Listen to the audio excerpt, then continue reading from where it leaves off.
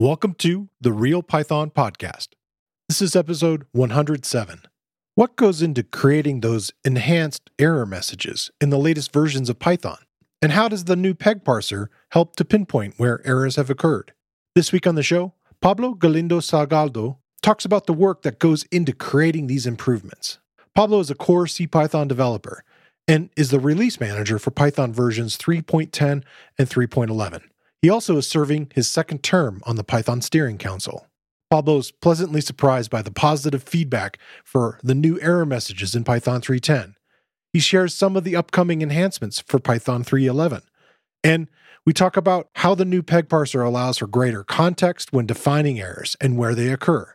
We also talk about how he started contributing to CPython. And he shares some of his programming experiences while studying physics at university. This episode is brought to you by LinearB.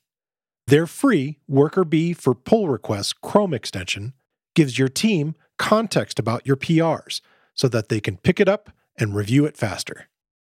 All right, let's get started.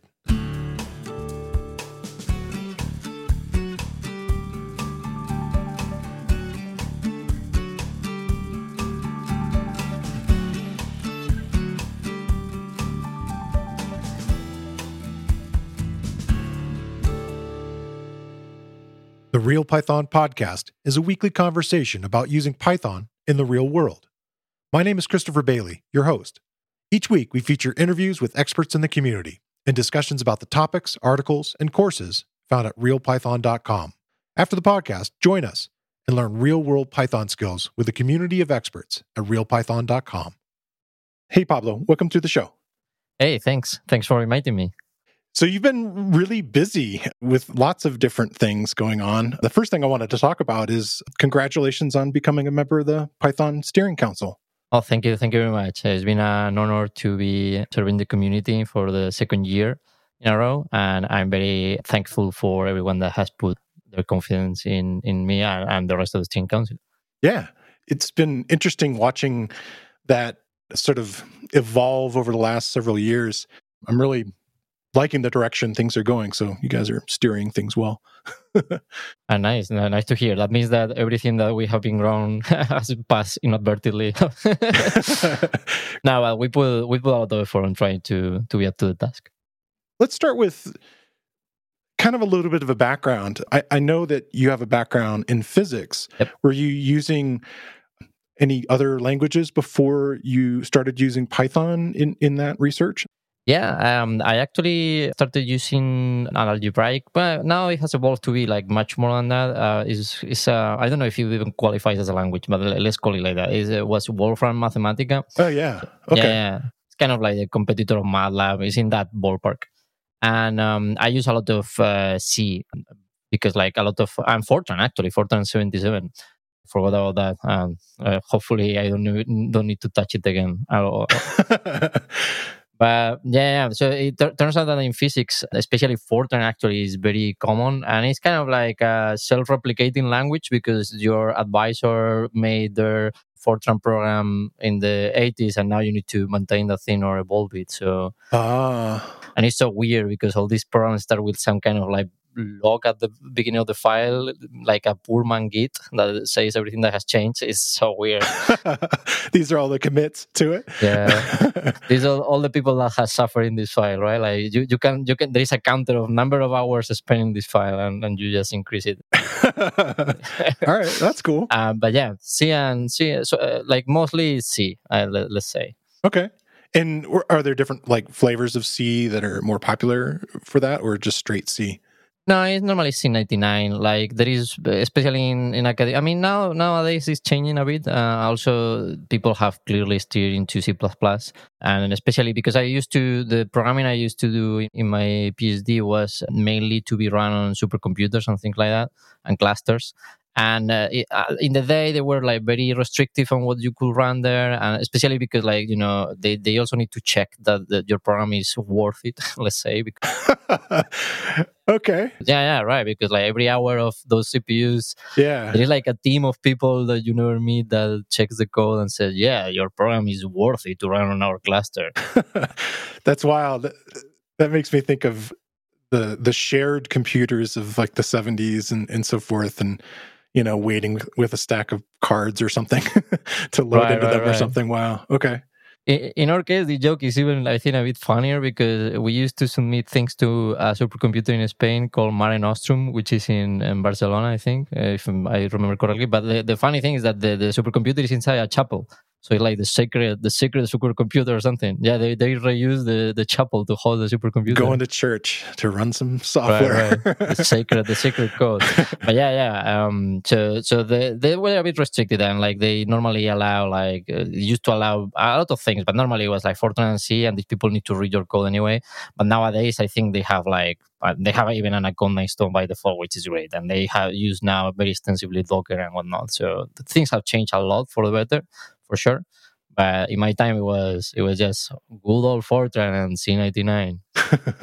That's interesting. And so, how many years would you say it's kind of been moving toward Python and Anaconda and those things? In those places, I don't know when they switch over. I mean, they like academia moves slowly, so this has clearly been after Python has exploded in the kind of scientific and numerical realm outside, although obviously it's related.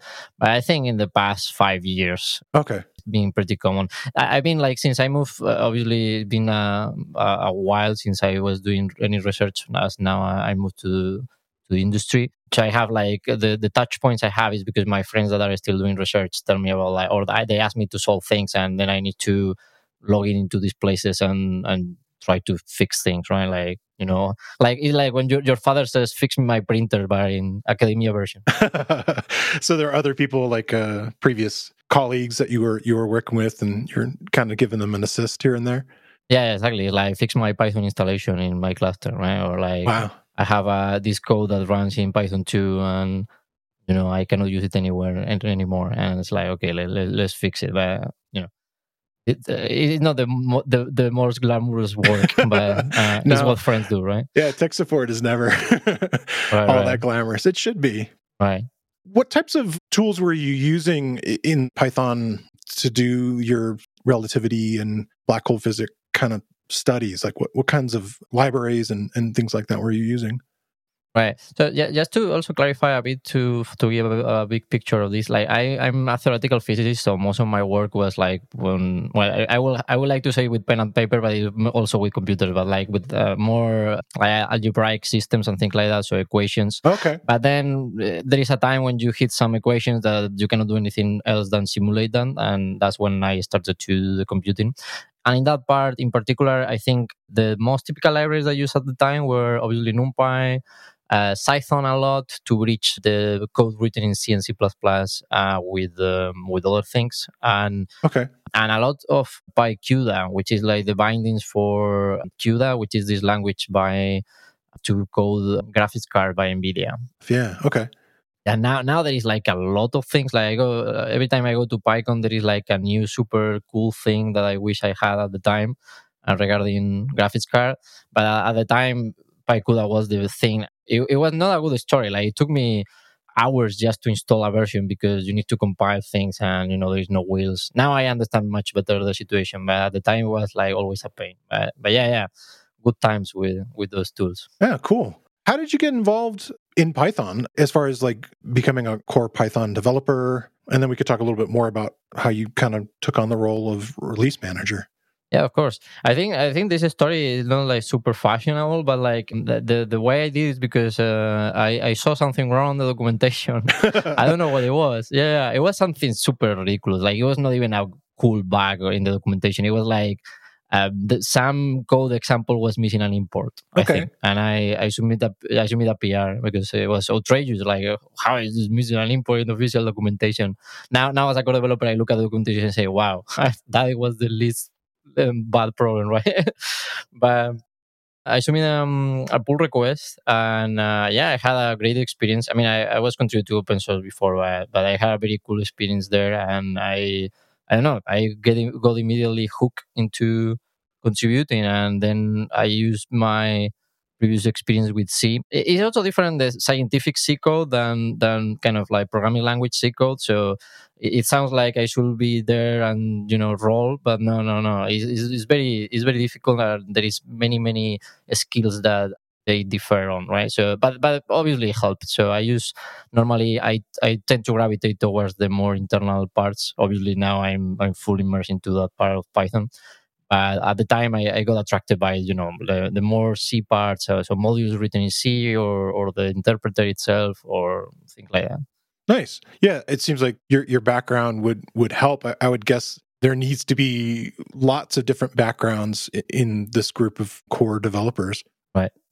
And then why did you take on the role of release manager? I normally like to see different ways of contributing to Python, not only because I think it's a fantastic way to learn and go out of your comfort zone, but also because it's different ways to help the community. In particular, the release manager role was a bit, I find it fitting because I was, and I still am, looking at what is called the Build fleet. So CPython has a brutal CI, let's call it that way, a brutal CI. Okay. Apart from the CI that we have in GitHub, we have all these specialized machines that are running different OSs, different compilers. It's kind of like the combination of things is ginormous. I normally keep an eye on that, and for a long time, many years, every time some of these things break, I go and fix it myself. And this is part of more or less, except the fixing part, but this is part of what the release manager has to do. They have to take into account that, these machines are happy and the release are because if any of these machines are failing or there is problems on particular places, the release cannot go. So this is one of the many responsibilities. And I say, well, I'm already doing these things, so why not doing the rest? I discovered that there is a huge amount of extra things that needs to be done, like release manager is probably, I don't know, it's clearly more it's a huge time commitment. So it's a commitment for 5 years, just to be clear. Oh wow. Because because it's not only like the cool release now, when you release Python 3.10, then you need to keep releasing security patches and like bug fix releases. And if you just add all of those together, it's 5 years of your life doing releases. You can't just hit the launch date in October and peace out. I wish. No. Yeah, it also has a substantial social part, let's say. I don't know if social is the word here, but like apart from kind of doing the releases themselves, which are obviously very time consuming, there is also, you have as a release manager the responsibility that the release is stable and everything works fine. So there is a lot of like also checking the backtracker and see that, and sometimes you need to push people to fix things or act as a, to solve some of the disagreements, or unfortunately sometimes you need to revert things that people have committed just because it's broken and we don't have time to fix it for a particular release. So there is also a lot of like social interaction, which is important. I think it's important to highlight that it's not only a technical job, right? Like you need people skills, let's call it that way, which is even more important probably than the technical one and more and harder, right? So I think about that. It sounds like there's a lot of project manager kind of portion to it where there's all these kind of interdependencies of different things, and then also just having to be the one watching all that bug traffic and other things coming in. So it sounds pretty intense. That's an excellent way to put it. Yeah, cool. Were there other challenges that you didn't expect as a release manager that you kind of stumbled into? Well, many of them. I think if I will have to select one in particular, let me think. One of the things I've been trying to do also is to demystify this a bit, and maybe show to people what it does. So I tried to, I did actually. I streamed 2 of the releases, so the final release and the first beta. Yeah. And I think it's been great. Like a lot of people like those things. But one of the things that happened is that we were also in the first beta of Python 3.10. We were also renaming the branch from master to main. Yeah. And boy, that broke everything. Like we even broke GitHub. Like we have 500 from the webpage. I don't know what went wrong, but we were freaking out of it because the CPython repo was broken in some weird way. And that happened live. That was very funny. But yeah, I think that was the most unexpected thing I had to deal with, I would say. Yeah, There is others, but I think that was quite funny. And lots of nervous laughter, I'm sure. Yeah. Also, it's recorded. Like before this happened, I say, wouldn't it be funny if now GitHub breaks and it broke? Oh no! Yeah, it's recorded. It's too crazy. Yeah, the other release in October went a little smoother. Yeah. I watched some of that. Sort of, you guys made really very much a release party, almost how like an album comes out. It was pretty fun. Right, nice. I'm very glad that you enjoy it. Yeah. Are there things you kind of pointed out a lot of the challenges and a lot of the work that goes into it? What are some of the things that you really enjoy about being a release manager? I think the like working with everyone. I mean, I work with everyone already as a release manager as part of the steering council, but this exposes you to a different kind of way, more closely, certainly. Like, when we work, my work in the steering council involves reading a lot of like what people think and making sure that every opinion is represented and that we gather all the feedback. But it's less personal because we sometimes interact with like pep author or something like that. But normally, the release manager, you are in the trenches. Let's say it that way. And it's been very interesting because like it exposed you to a different kind of conversation with your colleagues and contributors, and even like third-party projects, right? Like because it turns out that many people are affected by these releases, and sometimes it's not the most pleasant experience, but most of the time it is. So I think the thing I enjoy the most, apart from obviously the impact, right? Like you're releasing what now is the most popular programming languages. Yeah, Which is a very important responsibility, but also is very rewarding. But I think if I have to choose one, I will choose interacting more with people. I really enjoy working with all my fellow core developers. They're fantastic people, all of them, and everyone in a different way. So that's been a very good experience. And also, if I have to highlight as well, I would like to say also my interaction with the rest of the release management team. So Łukasz, Ned, Steve, and everyone else, they've been super helpful. And, we spend many hours together fixing releases. And yeah, so I would like to do a shout out to them. They've been really great. Yeah, it's been kind of wild watching it. I've interviewed Łukasz twice now, and he was talking about at the time, sort of handing the reins over to you. And the fact that it's this yearly schedule now kind of sped up, and definitely it's now yearly for at least the 2 versions that you're putting out too. Right. I'm guessing that you guys have somebody already lined up eventually for the 3.12 or what have you. Yeah. And also, like, even this patch version, like, without going too far, like, literally this week we have released 3 bug fixes releases for 3.7, 3.8, 3.9, and 3.10. Wow, yeah. Yeah, some ridiculous amount of security fixes, and we have to do it twice because we found a problem mid-release, so we have to respin the whole thing and hold your beer because we may need to do another one on Monday. Yeah.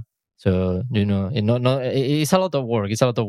Yeah. So it passes. Normally, it's a lot of invisible work because people don't see all this restart of the release that take hours. But yeah. Well, and I think about all the infrastructure behind there. I would imagine you've become a bit more of an expert of CI/CD than you ever thought you would be. Yeah, no, I know. Yeah, I would say that, yeah. And also, like, to know all the PSF machines and infrastructure. And it's quite, I mean, it has evolved, let's say, organically. That's the word for chaotic. But, yeah, sure. So, there is a lot of things to improve. And it's also, like, tradition that the next release manager improves things a bit. My improvement has been trying to automate part of the release, the part that is most automatable. There is part that is very difficult to do, like reproducible and stable way, but I more or less have a version that does most things for me and reminds me of the things that I need to do manually, like sending emails and whatnot. Yeah. But yeah, there is still a lot of, like, trivia and arcane involved. Did you know that the average pull request sits idle for 4 days without review? LinearB is here to help get your code merged faster with their free Worker B for pull requests Chrome extension. It gives your team context about your PRs and estimated time to review so that they can pick it up and review it sooner, letting you merge faster. Get Worker Bee free at linearb.io/realpython. That's linearb.io/realpython. One of the main reasons I really wanted to have you come on the show is to talk about all the enhancements that you've been working along with several other core developers, but adding these enhanced error messages in 3.10 and now also in 3.11. I kind of wanted to just think about like, okay, well, why were you interested in taking on that challenge? Like what are the motivations for adding some of these? So, right, that's a fantastic question. So I think if I remember correctly, what was the genesis of the whole thing? I think it was that someone complained on Twitter that like, oh, like CPython doesn't do a great job like in this particular case, and that's bad. And I say, well, I mean, let me fix that. And that was not even related to the parser. That was related to the tokenizer. It was quite hard actually because the parser and the parser now is quite modern after we did the PEG parser, but the tokenizer and a bit of the whole architecture around that was the first part made that Guido made for Python. It's the oldest checkout in the tree. I mean, obviously, it's not that it's bad or anything, but like it's clearly been updated much less. So and it's very how to say it's crafted in a way that is very specific for the original purpose. Extending it is quite challenging. So because it was not made into a general purpose like tokenizer, for instance, it's very tailored for Python. So adding some of these improvements is very challenging. Like for instance, for our listeners to understand one example. So this particular example that I'm talking about was the fact that if you don't close a parenthesis or a bracket or something like that, the error was surreal. It was surreal because the parser and the tokenizer are still trying to understand what's going on because you don't close your parentheses, but then you have more program after that, right? And then the parser is trying to make sense of that extra part of the program. Obviously, it doesn't make any sense, but it may happen that some of that may be syntactically correct or not. Right. And what normally happens is that you get some surreal error, like a function definition is wrong. And then you look at the line, I said like, this is wrong. And you look at, no, it's not wrong. It's just def foo. How can that be wrong? And so the problem is that in those cases, the error, which is the unclosed parenthesis, needs to be like is detected afterwards. So it's not like so you continue parsing, then you see that the parenthesis is not closed. Sometimes at the end of the file, that normally show the this horrendous or this unexpected EOF or something like that. It's quite bad UX. What's the F stand for there? I think of file. End of the file. It is, okay. End of file. Right. There is another one which is less known, which is unexpected EOS, which is end of the string, but that is more difficult to find. But yeah, normally that happens because it's trying to consume more and more and more content because it doesn't find the closed parentheses, and then it just reaches another file and says, unexpected EOF when parsing or something. I don't know. I think every single beginner has searched that thing in Google at least once. Yeah. And the problem in this case is that you find out that something went wrong, but now you need to report an error that happens before, right? And that's very challenging because the Python tokenizer is constructed in a way that is very efficient for some things. So, for instance, the tokenizer doesn't consume more tokens if it doesn't need to, as opposed to tokenizing. Another approach will be tokenizing the whole file, right, to construct the whole file into token and then do the parsing. But the Python tokenizer only advances when it needs to, and that allows, for instance, that when you are in interactive mode, it shows the error even before you finish a full statement. So for instance, you have function definition and then you do something weird on the parameters. It doesn't wait until you write the body of the function. It will stop there and say, no, this is wrong already. Right.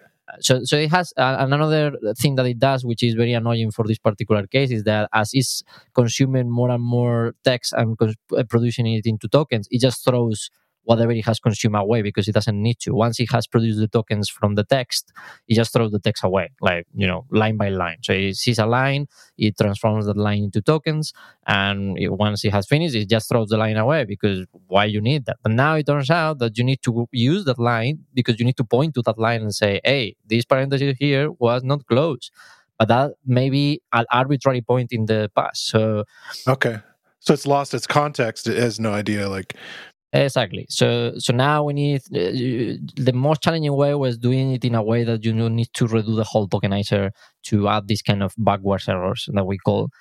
But yeah, that was done, and then what happened is that I showed this thing to people, and people were super excited. Like it was very surprising. Like I've been doing what I consider very exciting improvements in many parts of Python, right? Like new functions in the standard library. Right. I work a lot on the compiler. I work on the garbage collector. But this was like by far the most celebrated improvement. And I said, well, maybe there is something to do here, right? Like maybe people like this thing. People in the trenches are like, yay! Right. Yeah, like incredible. Like, and this was even before we tweet about this thing. When a lot of people really saw how much they like this. So after that, I say, well, we just finished with Guido and Lisandro's this work on the peg parsers, right? And one thing that happened since then as well is that a lot of people obviously are excited about what the peg parser allows us to do. It's been also an understandable also feeling in the community that now that we have this super powerful tool, and like big power requires big responsibility, but people are maybe thinking, this is going to, now we're going to lose Python, right? Because now we're going to do this super crazy grammar, and people are like looking at the peg parser like a bit like the culprit of the problem, right? Like, oh, right, this damper parser now is going to allow to, which is just like a tool. So I thought like maybe I should use this parser as well for something that is celebrated, that we can only do with this, right? And because I was also on, like just finishing this other improvement, I say, okay, let's now use this parser to something like improvement in the error messages, because now we have this extremely powerful new tool that allows us to create error messages in a much better way, a much more reliable way. Because the old parser, the problem is that many of the, we can go into detail if you're interested here, but like the way you normally detect an error message is by creating a grammar rule that catches the error message. So you basically need to teach the parser to parse the incorrect Python expression, right? So you need to say, okay, if you see this kind of expression, which is incorrect Python, but try to identify it, and then you can emit an error. So that was in the old parser, it was very difficult to do that, not only because the infrastructure won't permit that, but because detecting these cases is it requires a much more powerful parsing. In technical terms, it's very difficult to have an LL1 grammar that allows to identify these particular cases. And the alternative was in one of the particular phases of parsing, which is when you construct the AST, the abstract syntax tree. That used to be a manual process, so it was handwritten code. It's basically transformer one tree into another. But and the problem is that you could add a lot of error messages in that particular handwritten code. But we are talking about, I think it was a 8,000 line file, C file, done manually.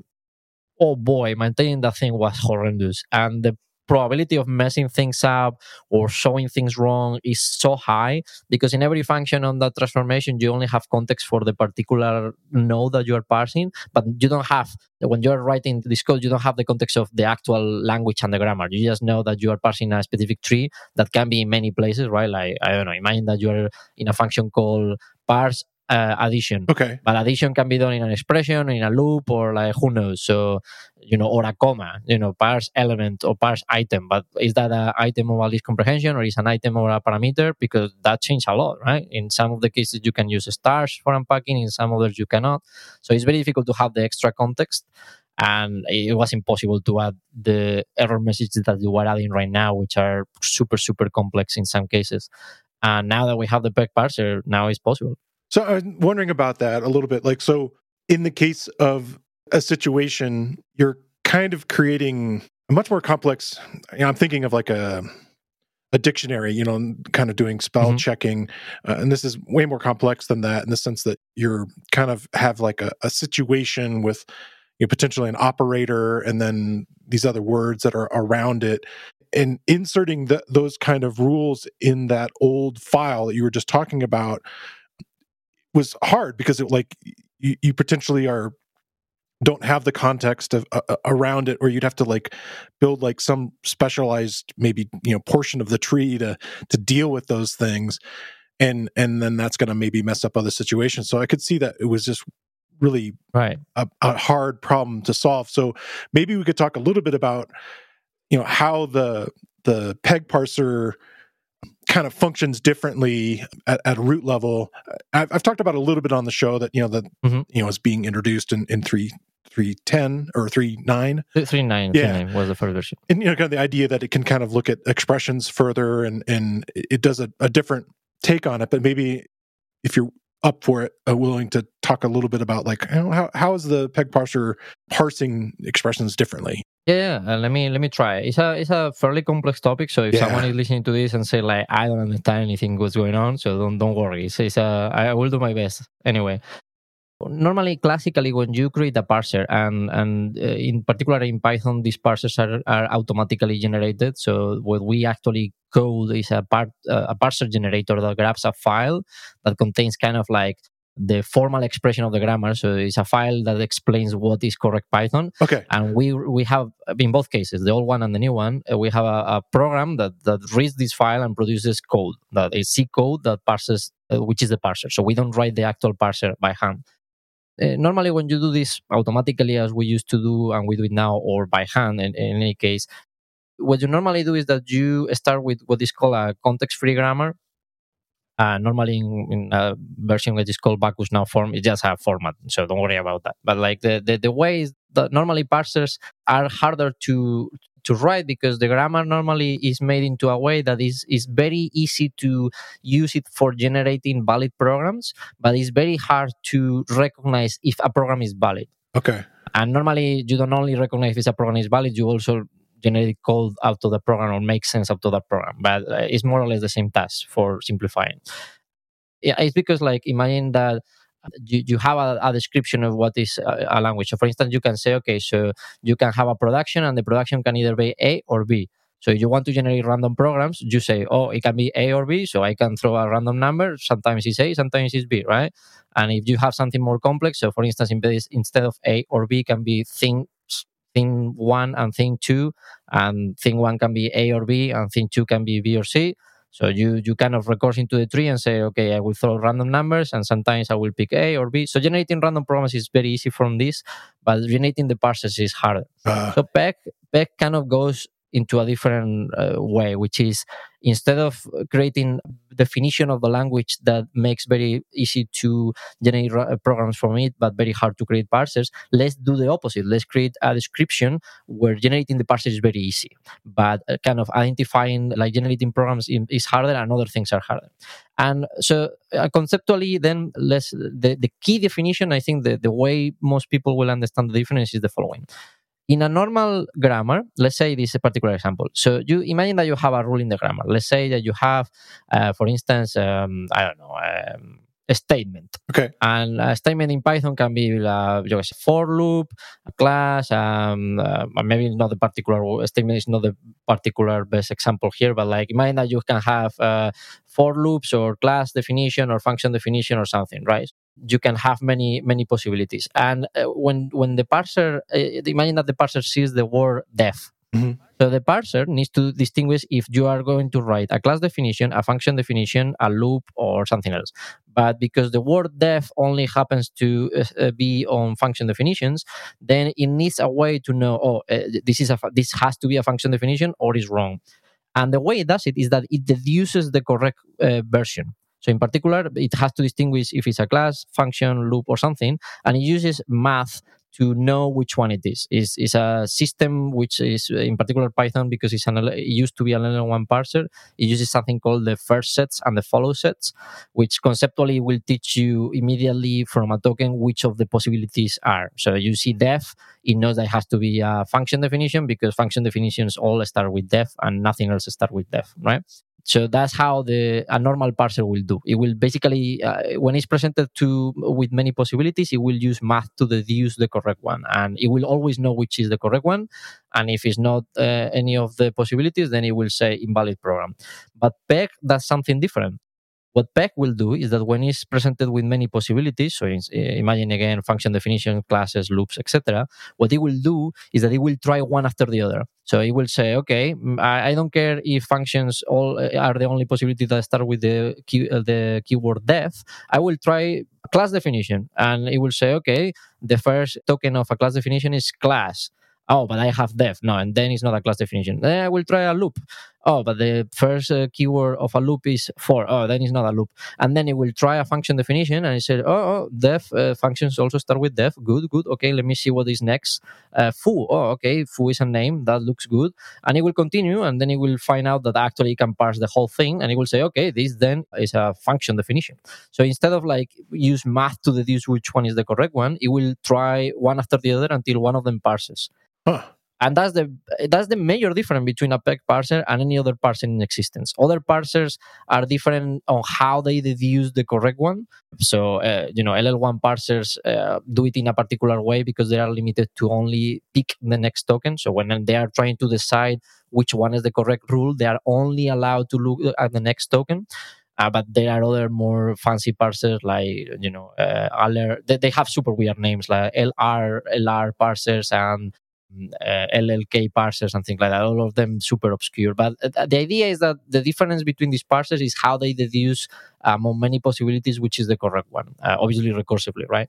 But PEG uses a different approach. It's literally, I'm going to try one after the other until one succeeds. And obviously, if you are into programming, you will immediately say, well, this is cool, but this approach is exponential because, if you need to try all possibilities until you find the correct one, you're going to waste a lot of time trying the incorrect thing. If your grammar is very big, imagine Python, right? Like imagine that every time you see a token, you need to try the whole language.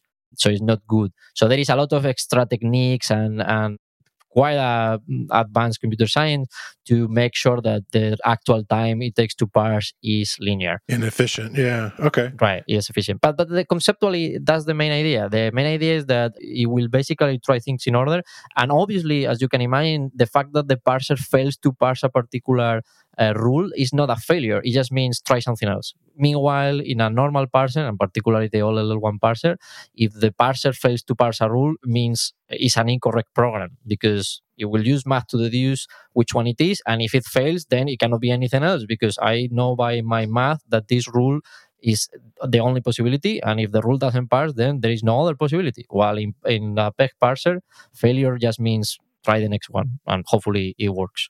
So that helps you get back a lot of the context that allows you to kind of see some of the stuff around it because it's sort of holding in its mind, if you will, what it's looking for. Like it's like, okay, based on this, these are the things that are supposed to be kind of around it. Again, I'm talking so generally. No, but it's a good guess. I mean, it's not a super technical definition, but it's a good idea. The technical term will be that a PEG parser has infinite look ahead. Okay. So a PEG parser obviously doesn't do look aheads per se. At least in the same way an LL1 parser will do look aheads to distinguish which one it is. But if you kind of try to put them into a framework when you can compare both parsers, an LL1 parser can only pick the next token, while a PEG parser behaves like if is able to look infinite tokens ahead. So you can, the context that you are trying to mention here will be precisely this look ahead. So the PEG parser is able to say, imagine for instance that you are parsing. This is very interesting because this is actually one of the difficult ones. Imagine that you are parsing a function call, right? Okay. So a function call, imagine foo, a parenthesis that opens and a bunch of arguments. So the errors that can happen on a function call are much different than the errors that can happen, let's say, in a tuple expression. So, but both just differ on the fact that the function call is like a tuple with a name prepended. Right? It's more or less the same because a tuple is parentheses with a bunch of things in between. Right, inside of it. Yeah, okay. Right. And it's just that the function call has a name before, like the name of the function that you're calling. But from the parser point of view, it looks like name and a tuple, which obviously is invalid syntax. The only possibility here is that it's a function call. But in this particular case, you need all this extra context because if you are just looking, and this maybe is linking to the example that I put before, if you are in a function called parse thing between parentheses, well as used to be the old parser.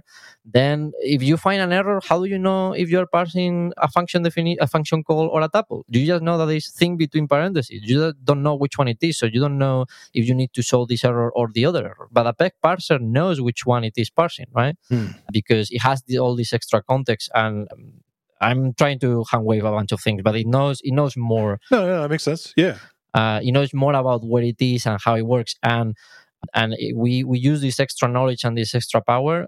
Sometimes it's more difficult. This particular example is one of the most difficult ones, because Python will first try to parse it precisely as a name and a tuple, and it will say, yeah, this makes no sense, and then it will try to parse it as a function definition.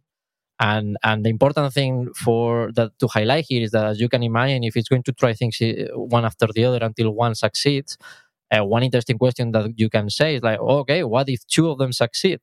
Well, the answer is that the first one that succeeds is the one that goes. Okay. That's how it works. So it's very important. The order is very important. So in a normal parser, if you say that this rule can either be an A or a B or a Z, it will use math to deduce which one is the correct one. So it doesn't matter that you say is a B, a C, or an A, or a B, a C, or a C, A, B, right? But in a peg parser, it absolutely matters. So this is a very tricky part of the peg parser. Like, you need to ensure that the order in which you put the options is the correct one for two things. One, so it doesn't try things that probably are not going to work early. And the other is that you may have two possibilities that work, and you need to ensure that the correct one, which is the valid Python, appears first. So you don't parse something that is not valid before. Yeah, wow. It sounds like there's a whole bunch of kind of things kind of hiding in there that I think about, like, as far as the error messages that you're pulling out from that then.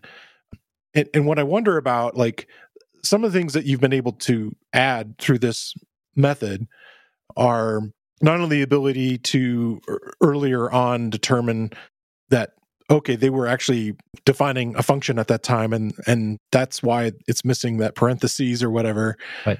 But in a lot of cases, you're able to pinpoint, like, where the problem is, and you started to, in printing out, like, these messages back to the developer who is writing this program using these carets, which I think is really kind of cool. And I don't know how new that is in a sense that, and I definitely see a lot more of it as you guys are continuing on, but you're kind of like underlining, if you will, in a way, kind of pointing to the spot where the error may be or most likely is. Yeah, it's a very good point, and it's a good observation. So I think it's new just because a lot of things fall into place. Like, we added in 3.10, we added let's call it the technology. We added the technology to be able to highlight whole ranges and, like, not only one particular character where we think is wrong, but a bunch of them. So now that we had that, it was very natural to add to join that capability with the whole parser, not just to some parts of it. So we can not only pinpoint to where things are happening, but also entire sections. And we, as long as we were working on that, we also improved the how internally that works and how we propagate that information, so we can.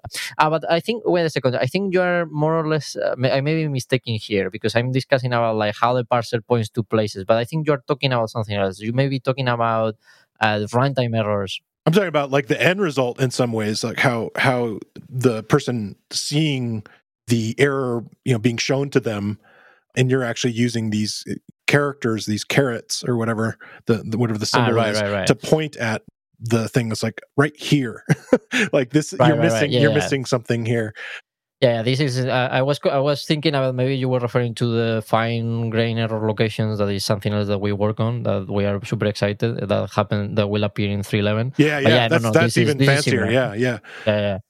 So I'm thinking about, like, some of the 3.10 stuff, like the missing comma, in like a collection literal, Wow, that was so hard to do it right, because... Oh, really? Yeah. That was super, super hard. And this is very interesting because, the reason error messages are normally very hard to do, not only in Python in general, is because it's not only, like, identifying if something is wrong is quite easy. I mean, as easy as doing a parser, right? So maybe not super easy, but, like, at least we know how to do it.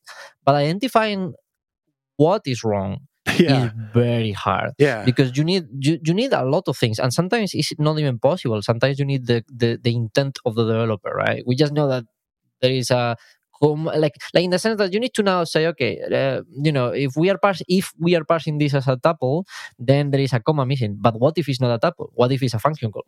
And what if it's I don't know, what if the user was trying to create a function definition? Or what if, so there is so many things. Like imagine that some user which is new trying to use square brackets to put the parameters in a function definition. So instead of doing def open parentheses, it does def open bracket. I don't know, because it comes from some weird language, or they don't know. Right, something else. Yeah. So how, like, we will say, well, you cannot write a list here. But the user will say, a list here? No, I'm trying to do a function. Right. And, so sometimes, a lot of times, you need to... we are only trying to add error messages when we are very, very sure that the error will be, with a high percentage of probability, will be very close to what the user was doing wrong. Because there is a lot of speculative proposals that a lot of people in the community have been doing. So I'm very grateful for that, right? So I'm very happy every time someone proposes new error messages. That helps a lot. But also sometimes unfortunately, we need to kind of reject those or don't go with those, because those can be actually ambiguous. Like, it can be actually correct, like it's pointing at an actual error and explaining what is wrong in many cases, but in many other cases, actually, it's even more misleading. That's also why some of these errors say, perhaps you forgot a comma. They don't say you forgot a comma, right? Yeah. You guys are very polite. The politeness I'm actually kind of enjoying. Did you perhaps mean this?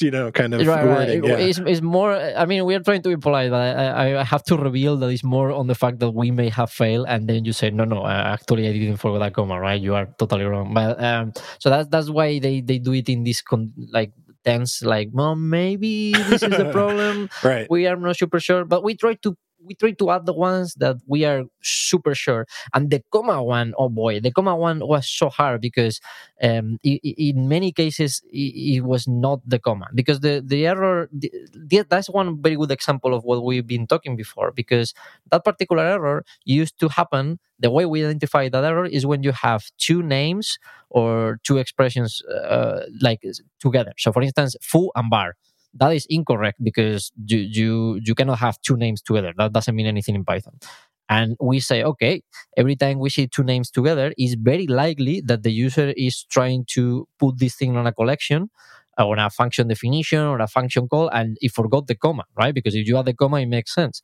But it turns out that error was triggered in so many incorrect places when that was not the actual problem. Like maybe it was not in a function definition, so we have to change it into a way that requires more context. So this thing that we discussed about the context. So we started doing it into a way that even the old parser could have done it, because imagine that you're doing parse name, and then you pick the next one if you see that it's another name, like a variable name, and then you say, oh, error, maybe you forgot a comma. But now you need more things to know that actually you forgot a comma, because you need to say, okay, but are we trying, are we inside a list, for instance, or are we inside a tuple, or are we inside a function definition? If so, then yes, it's very likely that this user forgot a comma. But if we are not in those places, like imagine a for loop. Imagine you're doing for foo space bar.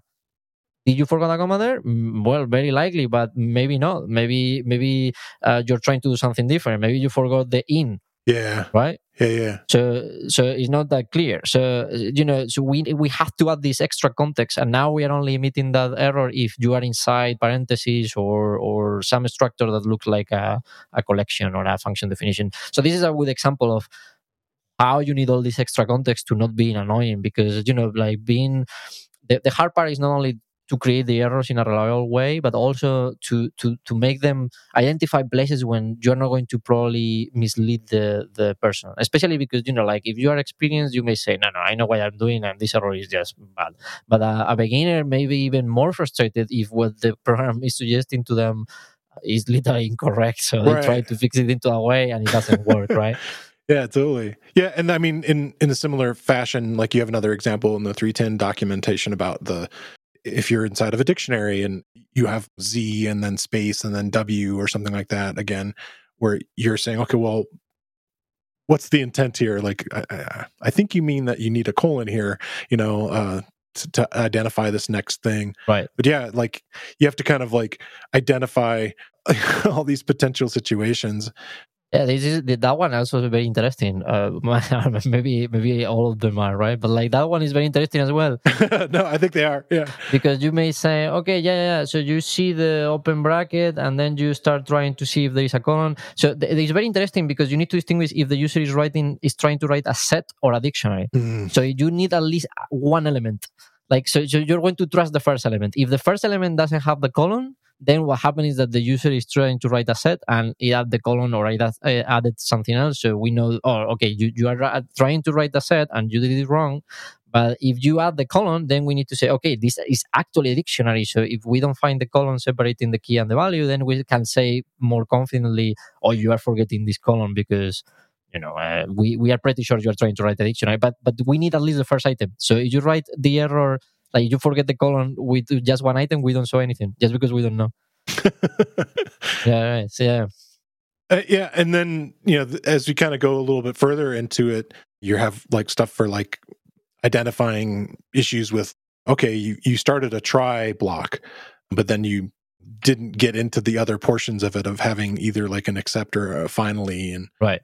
That one also reminds me that one important thing in this project has been to collect those situations when it's very hard to understand what's going on, right? Or the error was bad, because it's very tempting to just imagine yourself the situation and say, oh yeah, this looks like a good candidate, and maybe it's actually very hard, and then you spend all this time and nobody is triggering that error ever. So working with people that are learning the language, and I work with many people that were starting to learn Python, and I ask in Twitter a bunch of times for educators and people that are teaching Python to collect all these cases, and then I had a big list. I prioritized them on how hard they will be to implement and how common they were, and I did some prioritization mechanism and I start to implement them as we go. Okay. So coming with those examples, that one that you mentioned with the try without the accept, that happened because someone that is teaching Python a lot, unfortunately I don't remember who he was, or she was, or they were. That came from because someone pointed that to us and say, oh, this is actually happening a lot. And then we say, okay, let us look into that. This week, I want to shine a spotlight on another Real Python video course. If you're interested in enhancing your data science skills to make predictions from your datasets, this course can get you rolling. It's titled Starting with Linear Regression in Python. It's based on a Real Python article by Mirko Stojilkovic, and in the course, instructor Cesar Aguilar takes you through what linear regression is and what's it used for, how to implement linear regression in Python step by step. And not only do you learn how to set up simple linear regression, but also multiple linear and polynomial regression. You'll learn how to use methods from the scikit-learn library to assist you in the creation of your regressions. I think it's a worthy investment of your time to learn how to find the relationships among variables and use that knowledge to forecast and make predictions. Like most of the video courses on Real Python, the course is broken into easily consumable sections. You get code examples for the techniques shown, and all courses have a transcript including closed captions. Check out the video course. You can find a link in the show notes, or you can find it using the search tool on realpython.com. As you kind of go through these, it sounds like you kind of answered this question already a little bit, but you found out that some of these error messages that you kind of had a bit of a top list by surveying the community a little bit. Were there things that were like low-hanging fruit that you saw and said, okay, let's do these in 3.10, and then maybe you ran out of time and said, okay, right, these are the ones that I can get in under the wire? Because a lot of these are not specifically PEPs. They're being addressed through they're as BPO bugs.python.org, which is interesting to me because like I think of those like, okay, they're kind of an issue, but are you submitting that issue yourself or? No, we are.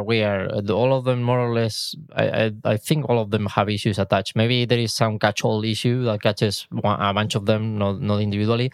The reason is because there is people that actually care about these things, not only just because they know that they happen, because they could read the what's new. Yeah. But because they are doing libraries that rely on this thing. Like one good example is the author of Friendly and Friendly Traceback. Yeah. He's been super helpful, so shout out to him as well. Like he's been super helpful also trying to help us with suggestions or identify things that don't work. And he subscribes to every issue that I open regarding this because he needs to change Friendly on these error messages, right? Because it triggers more even better errors in these cases. Because also think that doing this thing on interpreter is challenging because you cannot compromise like the speed of the interpreter just because you want the error messages, right? Like that's an important part, right? Like Python needs to still be as fast or even faster if your Python code is correct. And if it's incorrect, it cannot take 3 seconds just to show you that, oh, you forgot that comma here, because like that is horrendous experience. In other cases, like with third-party libraries, you may be able to do that not only because let's remember everyone that it needs to be coded in C if you are doing it in the interpreter itself, and many of these things are not easy to do it in C. Okay. Or at least they are much more complicated to evaluate that they are correct. So if you are doing it to a third-party library, you have the advantage of first being able to code it in Python, but also being able to take all the time that you want, just because, if someone is using this thing, is because they want to understand better the error messages, so they maybe want to pay the cost. Right. But in the interpreter, you may want people that don't care and they don't find acceptable that the parser takes three times more just because now has better error messages. So that's been also a challenge to. I can imagine, yeah. Right. So we have a lot of structure around that to ensure that this doesn't happen. Particularly, we do a first parse without error messages, and then if the program is wrong, we do a second parse with a more specialized version of the parser that tries to identify all these error messages. And we do even more stuff just to make sure that all the parsing, even with error messages activated, is fast. Good. That sounds like one of those crucial things, because that's the other. Gosh, if if there was like a way for me to distill 100 episodes or so on the podcast, the speed of Python has been like the subject that is just always comes up. Oh, right. Kind of getting back to moving from 3.10 to 3.11, are there kind of a new set of error messages that you were interested in tackling? Yeah, so in 3.11 we have in the world of error messages in general, we have a bunch more. So recently, actually, I'm just finishing the PR as we speak. Not right now. I'm 100% with you. But just today, I was working on that today. No, man. If I type, I have one of these mechanical keyboards. It will be horrendous if I start to type. Okay. No, I was working on that today. This will be better errors on function definitions, like things that can go wrong in function definitions. Things like, right now we have some like, oh, if you put the double star before the star, we tell you that is not correct, or we were expecting on. But we have some contributors suggested a bunch of them, like things like, oh, you added two times a star, right, for unpacking, and that is wrong. Or you added the slash of position only after the star, or you have you forgot, if you have a default argument, you forgot the default value, so you are hanging just the equal sign. Or like there is a ton of them, and well, maybe 20, maybe not. I mean, if someone thinks, oh, wow, 100 new errors. No, it's like 20 more, but plus lambdas, right? Lambdas as well.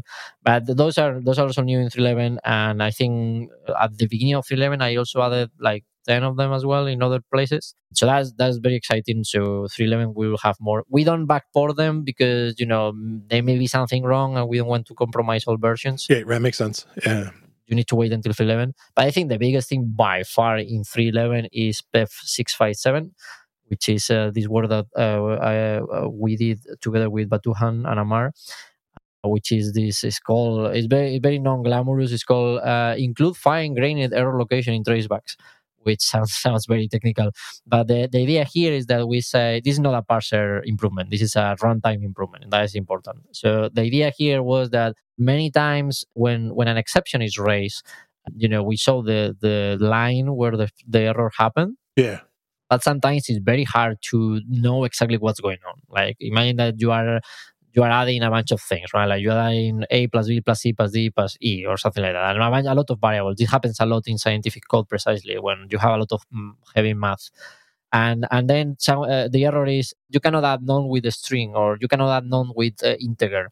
And you say, okay, which one of these variables is none? I mean, so it can be 6 of them, right?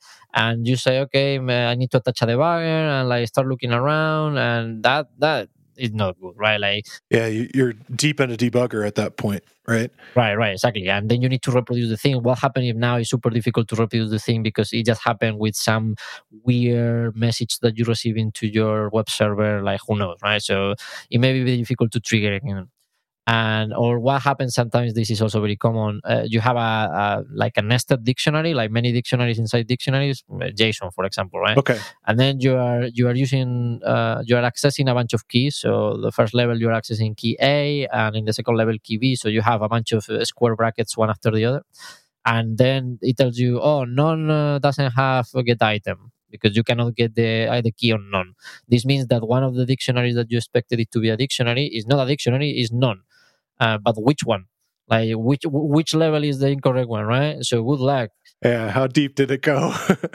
Right. And even if you attach a debugger, if that thing is huge, well, identifying which one is not that easy, right? I mean, obviously, if you repeat the operation, is very easy. But if just by looking at it, it may not be easy, right? So you may need to, again, trigger. So the idea was here that we may be able to attach to the interpreter and make the interpreter a bit smarter to have extra information, to record extra information on every operation. So the technical term here is that Python is a bytecode, well, CPython at least, is a bytecode machine, right? It just creates bytecodes, and then it has a big loop that it takes every instruction and it does something different depending on the instruction. So the idea here is that in every instruction that the compiler generates, so instructions are things like add two numbers or access this element in a list or call functions, things like that.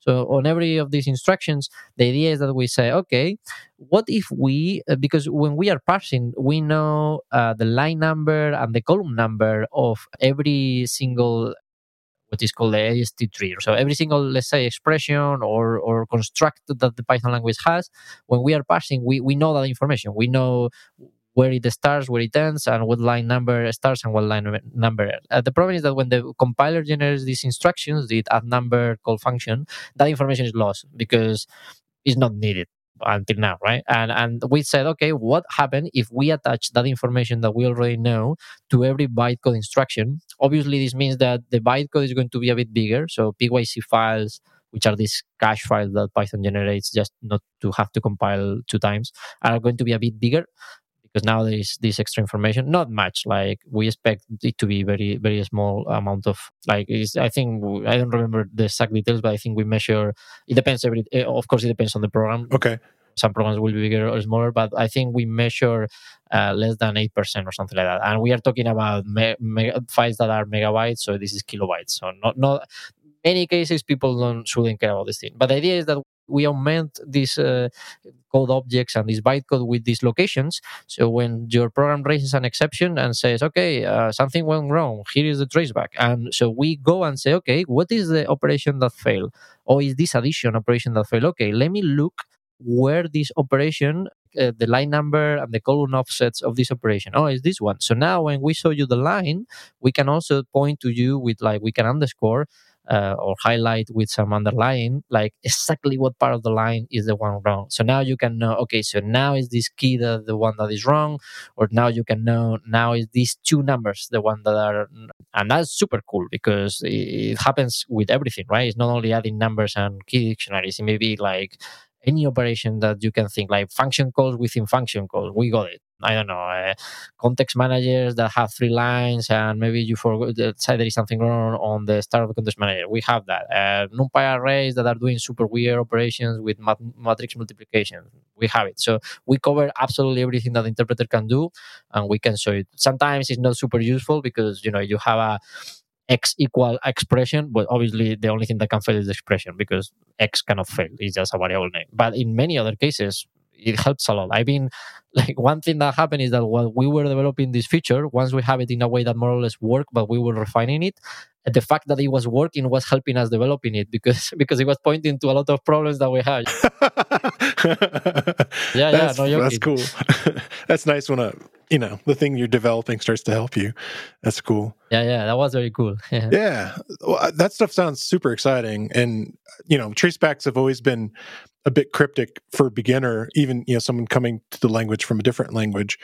and just understanding how to read them and having this additional highlighting, if you will, this underlining and pointing and so forth is, I think, going to be really, really crucial Right. For people trying to find some of these things. So that's great. It has also some interesting improvements for other tools. For instance, IPython tries to do this thing with some libraries. I don't remember the name of them, but there is something like traceback context. I don't know, but it's kind of in a hacky way. Like, I mean, kudos to the authors. They do a very hard job to try to identify what is wrong, and most of the time they get it correct. But there is a lot of edge cases when it doesn't happen, just because you are trying to guess, like, the information is not there. So now that we are adding this extra information to the bytecode, we are also adding APIs for low-level tools like, IPython or Coverage. Coverage is a very good example. For instance, imagine that you have something like an if expression. When you do x equal something, if something happen, else something else, but in the same line. Okay. Right? Like, imagine that you have something equal foo if bar, else other. And the problem of that is that, that is a conditional in one single line.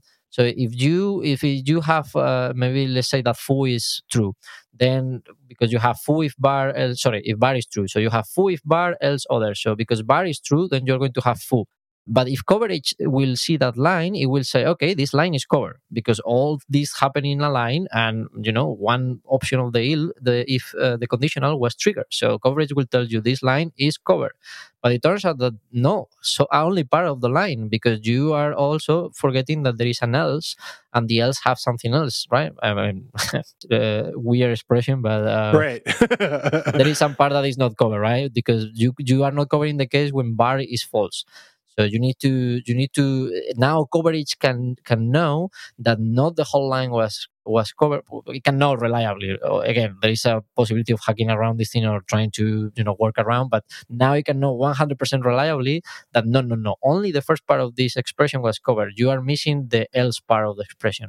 And now, and this is one example, right? Like, you have many examples when Coverage will highlight the whole line as covered, but actually there is many possibilities that happen in the line when some part is just covered and some not. And now Coverage, if they want, they will be able to only highlight part of the line. Yeah. I don't know exactly how they are computing the actual number, but now they will point exactly to the part of the line that is covered and the part that is not. Like a completion bar or something. Yeah, exactly. Yeah. Or I don't know how they are going to do that. That's probably on there. Yeah. That's cool. If people haven't been following along and watching the updates and the progress and would like to get kind of up to speed on what's happening with 3.11, Ger-Arne Jelle, who's been on the show a couple times, has been starting to create this series of, instead of waiting until October and saying, okay, hey, what's new in 3.11, he's saying, here, up to now, this is what we have so far, and has a really detailed article, and it goes really well into a lot of these error messages. And so I'll have a link for that and people can check it out, but I think it might be a good resource to help who are interested in learning more. Oh yeah, absolutely. I bless it. Like, we have actually checked it out. We are very happy that this is actually being covered with such detail, and it's a fantastic resource. I 100% recommend it. Yeah, cool. So I have these weekly questions I like to ask everybody, and the first one is, what are you excited about in the world of Python? And it could be a conference or an event or a package, what have you. I particularly, I mean, it's a bit of self-promotion as well, but I'm particularly excited about the faster CPython project. I'm collaborating with Guido. Like, my employer, Bloomberg, actually is giving me 50% of my time to collaborate with Microsoft on this. So I'm very grateful. Shout out to Bloomberg. Wow, that's great.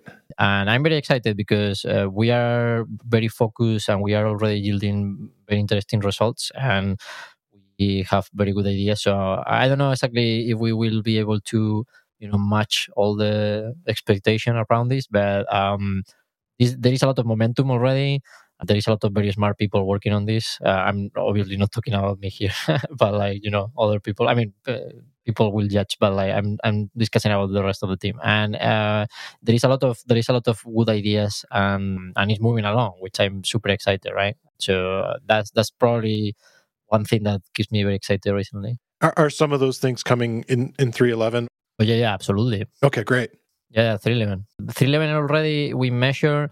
I mean, it depends a lot how you measure things, but like in the official benchmark that we have, the geometric mean, which is more or less an aggregation of all the different benchmarks, Okay. is already 20% faster. Good. Which is good, because before maybe we say, oh, CPython is 10% faster on this very specific thing, and only under this, the fine print is very long. But now we can say confidently, well, it's 20% faster overall, which is, I mean, maybe it sounds a bit lame, but 20% faster is not easy in a language as old as Python and as dynamic as Python. So we are quite excited. Yeah, it's nice to see improvements already kind of coming through, because again, that project is not that old. A lot of it was laying the groundwork. I'm guessing with the peg parser has helped with that immensely also. Right, and in some parts, yes. In some others, it's a different area. Like most of these improvements are in the compiler and the what is called the virtual machine, which I know a lot of people confuse with actual virtual machines and Docker. But normally, the interpreter itself normally is referred as a virtual machine, just because the bytecode interpreter and all those things actually simulate a machine, like how the CPU works. So this is called a virtual machine. So all of these improvements are in the virtual machine. And also, it's very interesting to highlight very shortly as well that this is not only challenging because it's a hard thing to do and find improvements and things like that, but it's also hard to do in a way that doesn't break third-party packages. Yeah. Right. Because it turns out that we expose a lot of things. This means that a lot of people can call a C code that the interpreter uses for specific things, and some of those are super specific. And it turns out that when you try to make them faster, you can break them. And also, it turns out that many tools are actually using implementation details of the interpreter that are not even fully officially exposed, like for instance Cython or even profilers. But it turns out that even if those people know what they are doing and know that they are in not super clear territory, it turns out that we cannot release 3.11 and know that Cython is going to be broken, right? Yeah. Even if it's on this weird line. So it's a very challenging thing, because many of the cool things that we want to do, well, it's not that we are not smart enough to not do them, or we are not trying to put our best effort into that. But it turns out that many of these things are hard because we need to do them in a way that doesn't break people, and some of them are just impossible because it will break so many people that what is the point that we have a 311 that is 40% faster if you cannot use NumPy? Right. Not acceptable, right? Yeah, so you would hope that through the process of having alpha releases and even beta releases, that all the different package maintainers and open source projects are kind of paying attention to that. But I'm guessing that's can be depending on the amount of time they have to follow the schedule. I wonder if the yearly release schedule has affected that somewhat too. Yeah, it helps. Right, it helps. We are also trying to be a bit proactive as well. Like the people in the Microsoft team, like Brand, for instance, is putting a lot of effort on also trying to, if we decide to break these kind of fine lines when it's not an obvious backwards incompatible change, it's just a change on a implementation detail that just happens to be used by a lot of people. We try to submit PRs to those projects and fix them. Okay. But obviously just to the most common ones. So Cython, for instance, or NumPy, G-Event, things like that. So sometimes if you're doing a project that is relying on implementation details, so I mean, I'm very sorry, but that is you're not lucky. But we are at least trying to make sure that the big packages that are important, that are doing this not super legal things, let's say, they are not broken, right? So we try to do our best. Obviously, we will see. This is the first time we do a release since the project started, so this also makes my work as a release manager much harder, as you can imagine. Yeah. Hopefully, we have a nice story to tell here. Yeah, good. So the next one is, what's something you want to learn next? And it doesn't have to be Python specific. Or programming specific? No, it can be whatever. What are you interested in learning next?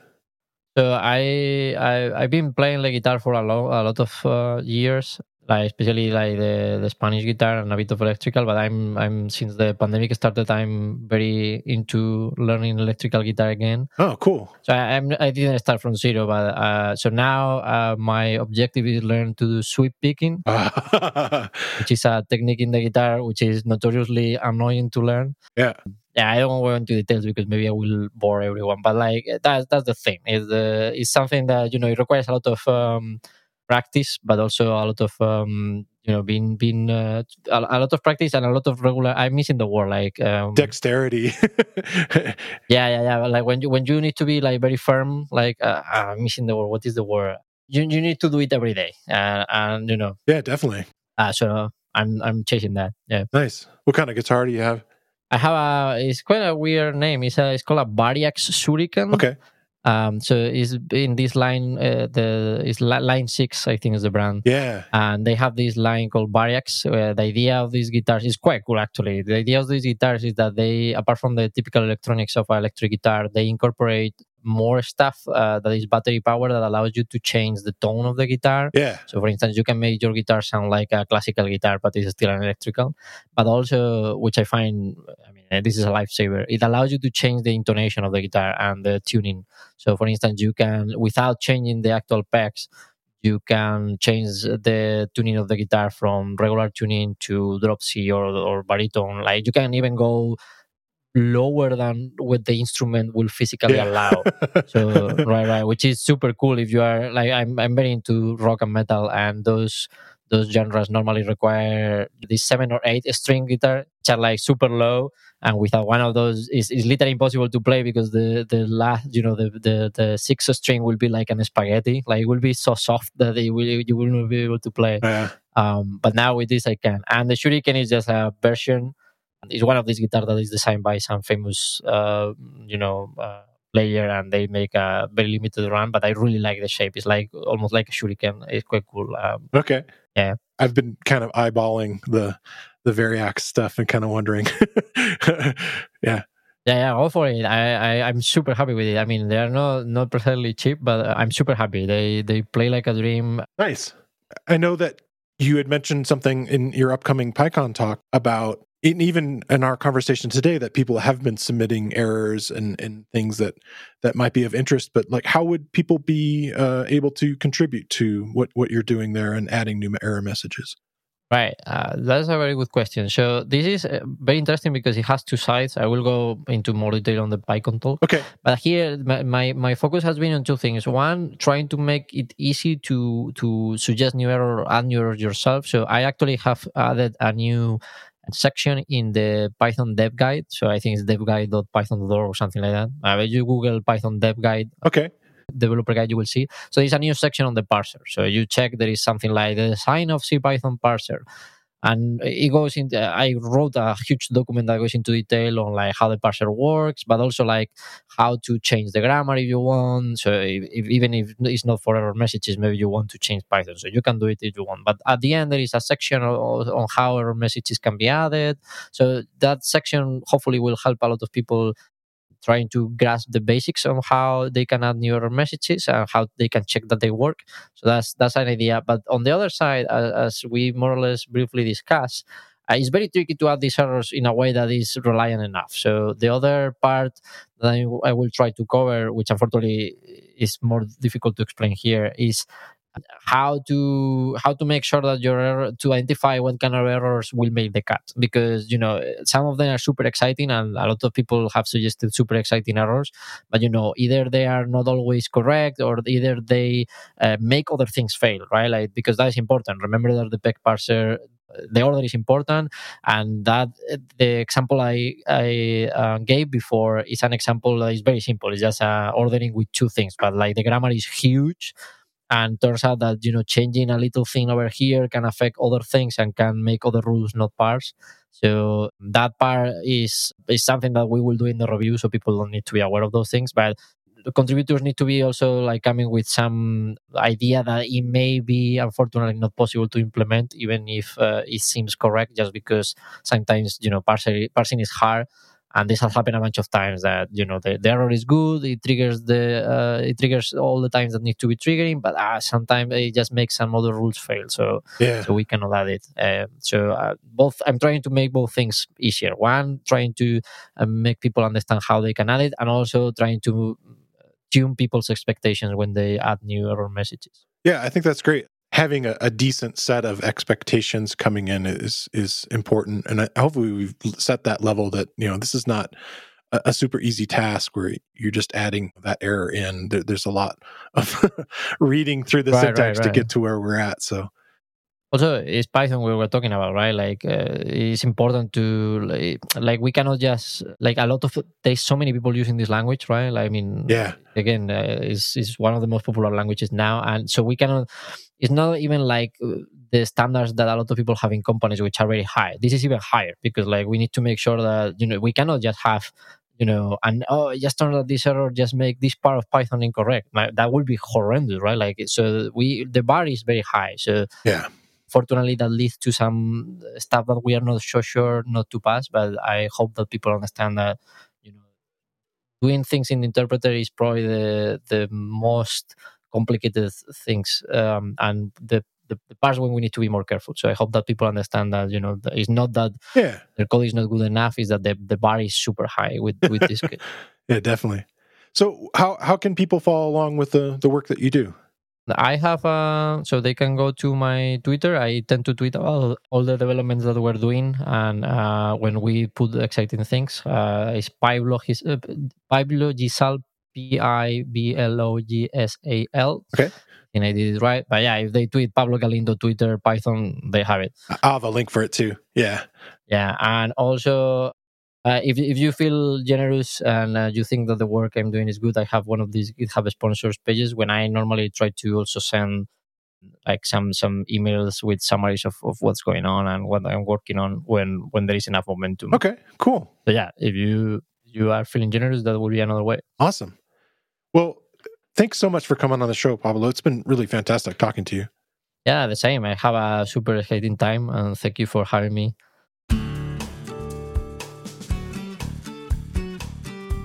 This episode was brought to you by LinearB. Their Worker B for pull requests Chrome extension gives your team context about your PRs and estimated time to review. Get it free at linearb.io/realpython.